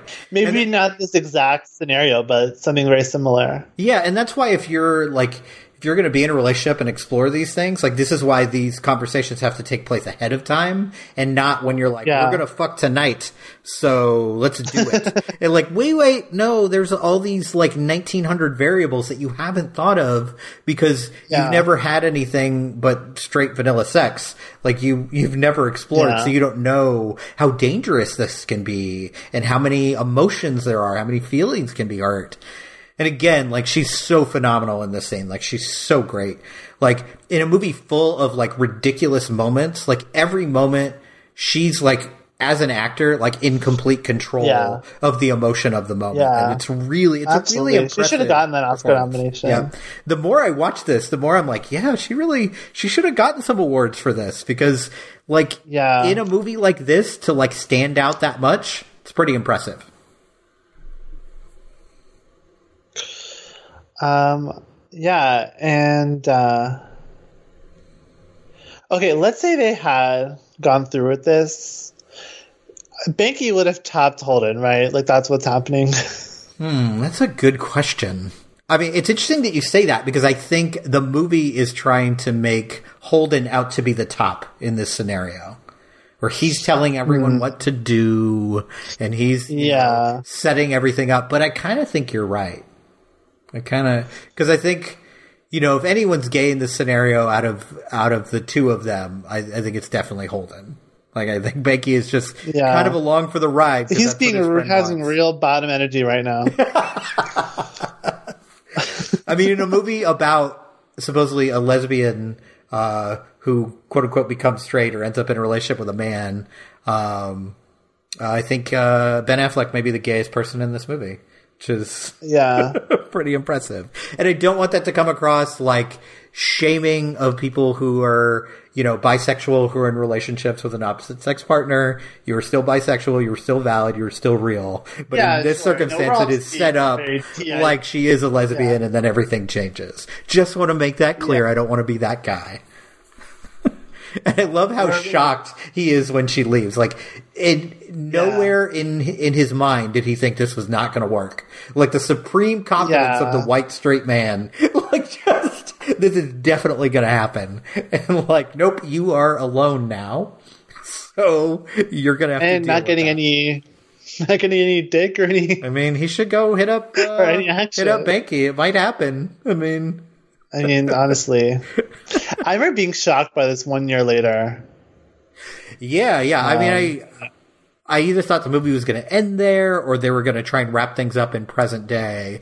What do you think of the way this wraps up where you don't have, you don't have really a solution. You have a little moment where they see each other, but like you don't get a real resolution. Yeah. In some ways, it feels a little more mature to not really have a tidy resolution. Mm-hmm. But these are just relationships that devolved because of, you know, what mistakes being made and incompatibility or whatever you want to call it. It also just seems like these two guys like outgrew each other in a way. You know, like they seem like they've been friends since they were like kids, I guess, or at least high school. You know, they've had a working and, you know, French like a friendly relationship. It just ended because that's how things go. Yeah. What do you think? I mean, I think mainly that works. I think it's more interesting to look at a relationship that doesn't end because of some dramatic event. Because I think that's what we're meant to think, right? Like, they had this fight about that, and then, you know, Banky moved out, and that was it. And I think it would have been interesting to see what happens after that day. But instead, we get this, like, time jump, which is, you know, it's a way to avoid the messiness of intimate relationships going horribly wrong. And I kind of wish we would have got to see how these two split. You know, did he just leave the next day? Yeah. Or were there more fights after that, or a discussion, or, you know? Like, because they had a comic book together. But don't you think their friendship was already deteriorating long before that? I kind of felt like Alyssa entering into her life was beginning, and that was just the culmination of it. No, I think it was more like that was the stressor. Because, like, before the relationship with her starts, they're totally fine. Everything's good. Yeah. You know? So it doesn't... No, I mean, that's what I'm saying. Like, her being in this... Her entering their friendship is what... Like, that... It had already started when they first met her. Oh, sure. Yeah. Yeah. And then just because, like, he was being such a jerk to... Because, like, we don't really get much of Banky's kind of interior life, you know? No. And he never really expresses his frustrations with Holden much, which I think seems realistic for the character because, like, he doesn't seem the type to, like, have much to do with, like, expressing feelings and stuff. I like how she looks at this comic book but does not even look up once to see him put it there. Yeah, I know, right? Like, it's a weird, non-social thing to do. And I get it. It's really like, so you have that moment where she looks up and they connect, but, like, it's a weird interaction for sure. What do you think of her new look? I mean, I think it's only done so you can tell that time has passed. I think it's a step in the wrong direction, I think is what I will say. I was going to say, she looks great. She looks very 90s right now. Oh, yeah. See, this is your weird love affair with the 90s coming out. I love the 90s so much. You're like a VH1 show. What are you? I love the 90s. Oh, my God. I love landlines. I love answering machines. I love video stores. That's because you didn't have to deal with them. That's true. Oh, my God. It's also a weird move to, like, I'm going to make a comic about our life without your consent and then just drop it on you. Like, you could have said that. And use her, like... And her likeness. I don't understand why the name wasn't Amy in the comic book. Like, why is it Alyssa? Then it's, like, obviously her. It looks just like her in the picture. And she's, like, a famous person, too. I mean, unless, like, there's a drawing in the comic book about his discussion with Silent Bob. Like, maybe like, just like this. I mean, but, you know, you could have... You don't have to, like... You could have popped that in the mail, dude. You didn't have to, like, hand deliver it. He doesn't have to transcribe every interaction in his life into this comic book. It's a little weird. Take some license. It's a strange choice, for sure. But in some ways, like, it shows that he's, like, learned. Yeah, I mean, that's the point, is you have this kind of full arc where he's learned his lesson and he doesn't have to, quote-unquote, get the girl. He could just, like... Here, I learned my lesson, I made mistakes. here you go. And this is the one time he's actually used consent here, where it's like, you can contact me if you want. My number is there. I'm going to go. He's not pressuring her. He's not being a jerk about it. He's just being like a kind, empathetic human being. Sorry, I'm still laughing at her not looking up. It's incredible. This is such a great ending line. I mean, this whole ending I really like. Like, this last few minutes. It is really a shame about that. Like, there's like 40 minutes in this movie where it goes all sorts of wrong directions, but like the first hour is so good, and then the ending is so good. Yeah, like just it's kind of a shame, but it's still a movie. Even though I have problems with it, it's not like I watch it and it's like a slog. Like, it's still an enjoyable watch. Like, even though I've seen it a bunch of times, but.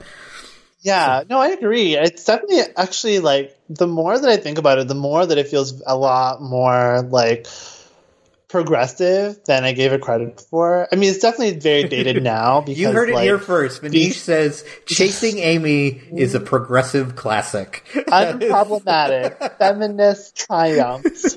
Queer triumph. Lesbians everywhere should watch it. Oh, no, God. But, like, I God. This is what's going to be what ends me, right? Yes. But I mean, like, what I mean is that, like, I definitely feel like, oh my God, that cool woman from the bar was Guinevere Turner, who wrote American Psycho. Oh, that's awesome. I just saw that in the credits. No wonder I'm so obsessed with her. She's like my fave. I've never seen what she looks like, apparently. And now you know. Hey, there we go. But I mean, I definitely can give this movie credit for trying something and for being very earnest. Yes, definitely. You know? Yes. Kevin Smith is trying very hard in this movie, for sure. Yeah, and as much as I hate to give any white man any credit anywhere, anytime. Except me. I do give him credit for, looking outside his own, doorstep and, making the characters that relate to him the most, the least sympathetic, and the most kind of in the quote unquote wrong. Definitely. I mean, that does take some kind of courage. So I think, as much as I was dreading doing this movie for this commentary, I definitely find that there's some value in it. Even as a time capsule for the amazing decade that was the 90s. That was the 90s, yes, absolutely. Clinton era. Yeah, but I think this went pretty well. I think we handled it okay. First time doing a director's commentary. I don't know, maybe your super fans will tell me how great or how terrible I was at this, and maybe we'll do this again. Oh, Dave, you're bad at everything. That's true. No, I mean, I'm really glad that we did this. I mean, you and I especially, since we are like, we have our queer cinema podcast. Oh, that's right. Nice little tie-in there to Queer and Now, which is... corporate synergy. That's right. Yeah. I mean, so if you want to, if anyone's still listening, if you want to plug, where people can find you. Yeah, sure. Online. Obviously, I'm all over Twitter.